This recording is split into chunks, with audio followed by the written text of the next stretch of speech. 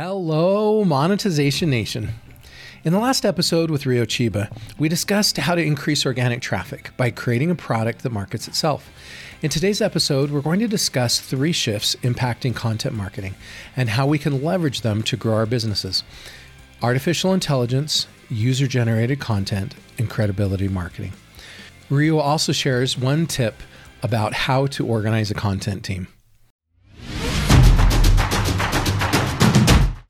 Let's go into artificial intelligence. How is artificial intelligence influencing content marketing? Yeah, so one thing that is really a true tectonic shift that marketers are just starting to implement and discover tools around is more advanced text generation systems and more advanced, anything generation systems. I think most marketers are familiar with how easy it is to make a deep fake or, even use a tool like Descript to create audio content that's completely synthesized using somebody's voice. And so there are text versions of that kind of AI where the systems can create very human sounding AI generated text. And so this has really massive implications for marketers because it means that instead of paying somebody to write the content, you can have AI assistants to help you write whole articles. And it can get a little dangerous, obviously, because in the hands of the wrong people, you can easily create lots and lots of spammy content. And so, that's sort of one end of the impact of the shift. But the other end is that these kinds of AI-enabled text generation tools are going to be start to show up in all sorts of places that marketers are familiar with in their tool sets. It's going to be just a part of the content creation experience, just like how everybody's used to using spell check. Even though that used to be brand new technology, everybody sort of takes it for granted today. So how would you use this AI tool? Would you go into it and say, I want an article that kind of covers these 4 or 5 bullet points, go create it? Essentially, that's what it can do. And that's sort of the magical thing about it. Really what it's going to result in is a commodification of basic content. It's really going to drive the price of creating rudimentary content down to zero. And it's going to put more emphasis for marketers on being able to create content that stands out from the rest of the pack, using things that we mentioned earlier, that credibility marketing, finding opportunities to leverage your business's unique abilities to get people to trust what you're creating more. And so the AI is going to help write the content, but people's hours are going to be spent figuring out, okay, how can I take this to the next level, so to speak, with unique data or more trustworthy sources or a better design.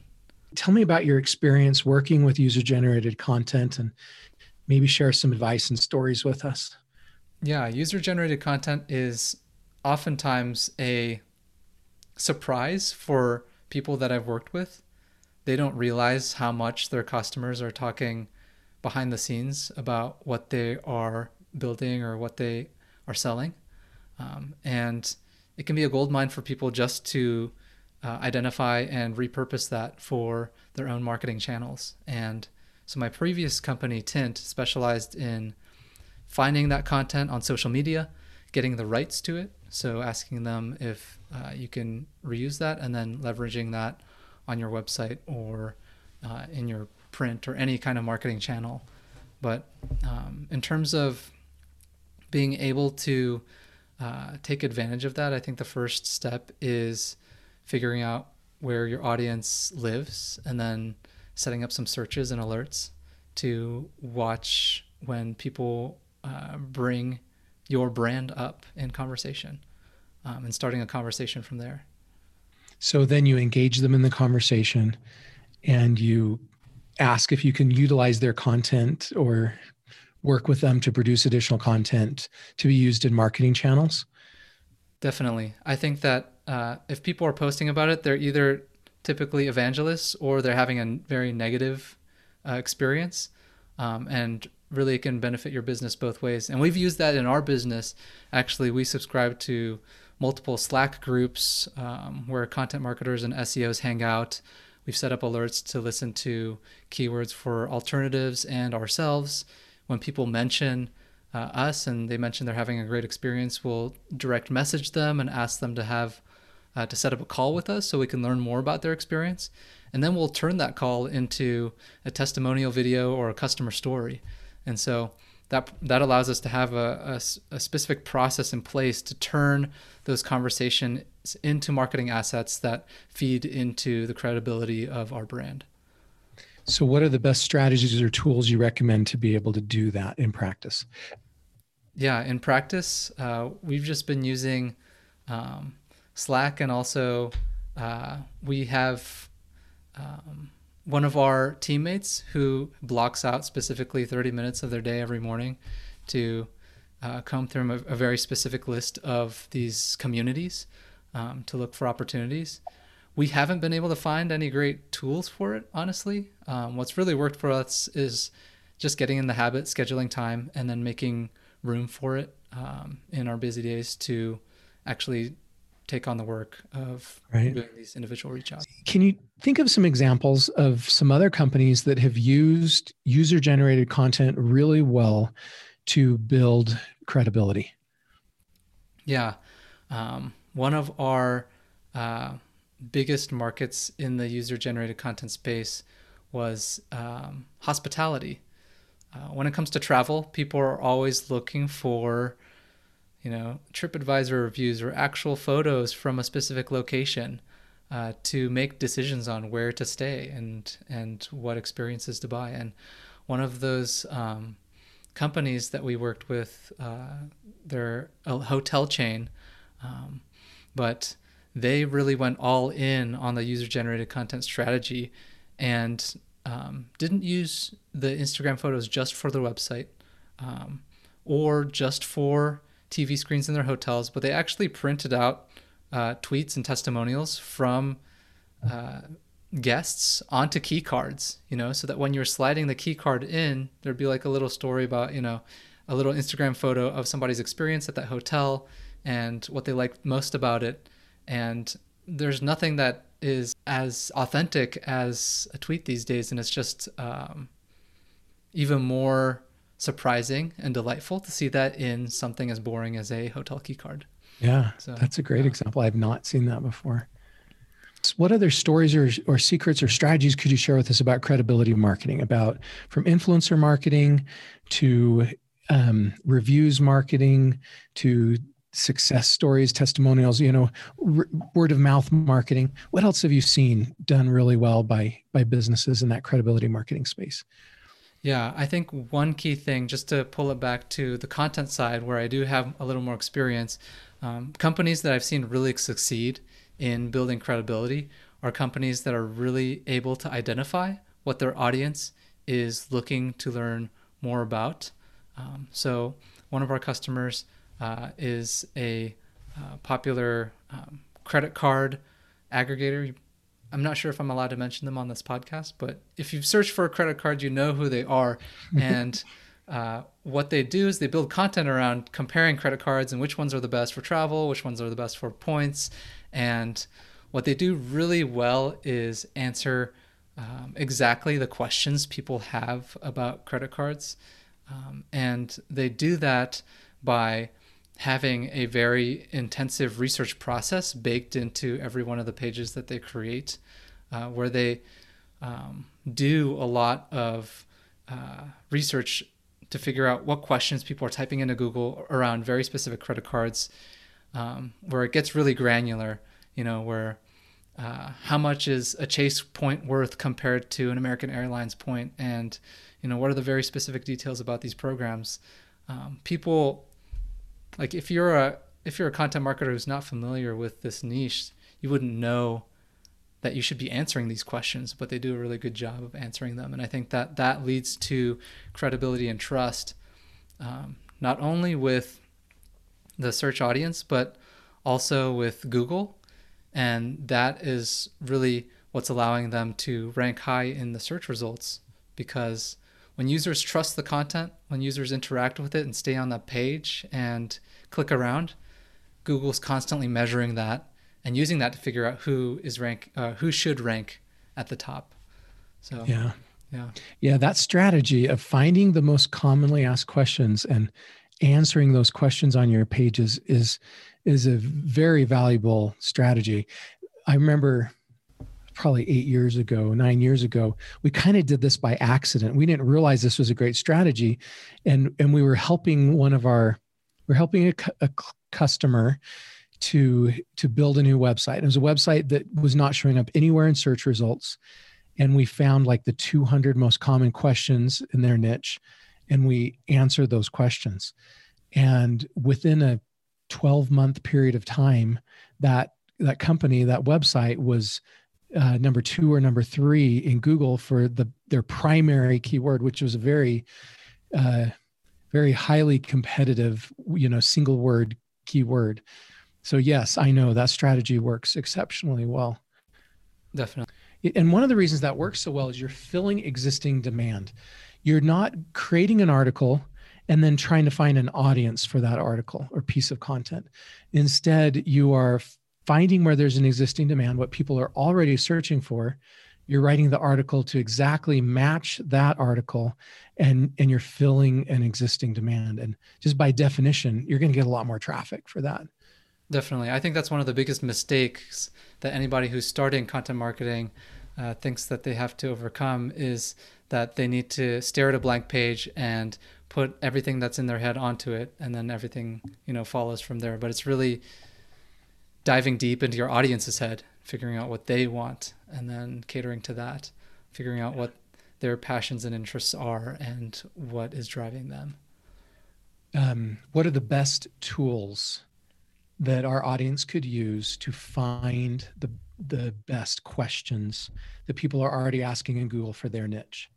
Yeah, that's a great question. I think one of the most useful places to look, which is completely free, is Google search results themselves. Those people also ask boxes that show you what questions people are asking that are related to that search term.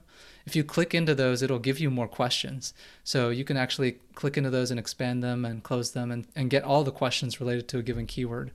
And that's generally the best practice when you're doing content creation for search. One thing that we've built to make that easier, we do have a free tool. And if you search for "people also ask" on Google, it should show up at the very top, but it's basically a free tool that does that for you. So you give it a keyword and it'll give you all the questions. I love that. Yeah.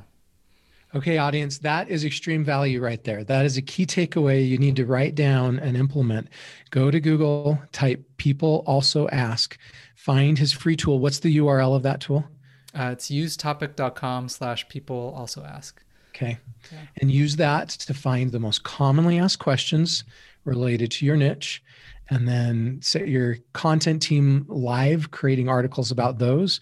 If you're already creating an article on a certain topic, go do that search first and find out what angle you should take in the article and what title you should give that article so that it coincides with those most commonly asked questions. Absolutely. I think one other tip is that it can be useful not just for articles, but for podcasts too. So that when you repurpose a podcast content and turn it into a blog post, then you're answering all of the questions that the search audience is interested in just through doing the interview. And so that is a great idea. And honestly, yeah. I'm embarrassed that I have not done that yet for my shows. Yeah, it's a new thing that we're trying to get more people to do, but we've seen a lot of success with our podcasting clients who use our tool for that purpose. Yeah. Yeah, it's interesting because podcasts really aren't showing up very well in search results at this point. There's really not a great way to get traffic from Google at this point to promote your podcasts. But it seems inevitable that it's got to go that direction. Just like Google has been implementing, they implemented blog posts in search results. That didn't used to be the case. Or they've implemented YouTube videos in their search results, right? It seems inevitable that at some point in the near future, they will also implement podcast episodes predominantly in their search results. Any thoughts on that? Yeah, absolutely. I think Google is moving towards a model where they show lots of different types of search results covering different perspectives instead of just the same articles that are rehashing the same information. And so I think podcasts are a great source of getting different perspectives. I think one of the biggest gaps right now for businesses is that oftentimes they'll turn their podcast and take the transcript and just throw it on up there and hope for the best.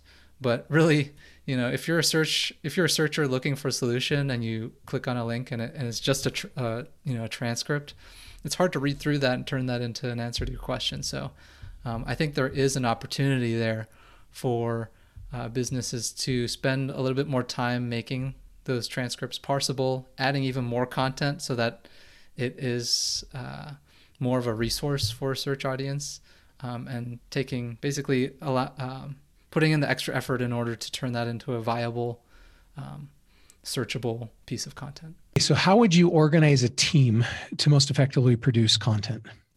So I think one thing that most people get wrong is that they either think that they think that people have both the analytical mindset and the creative mindset to produce content, but really those things often are two contradictory ways of thinking.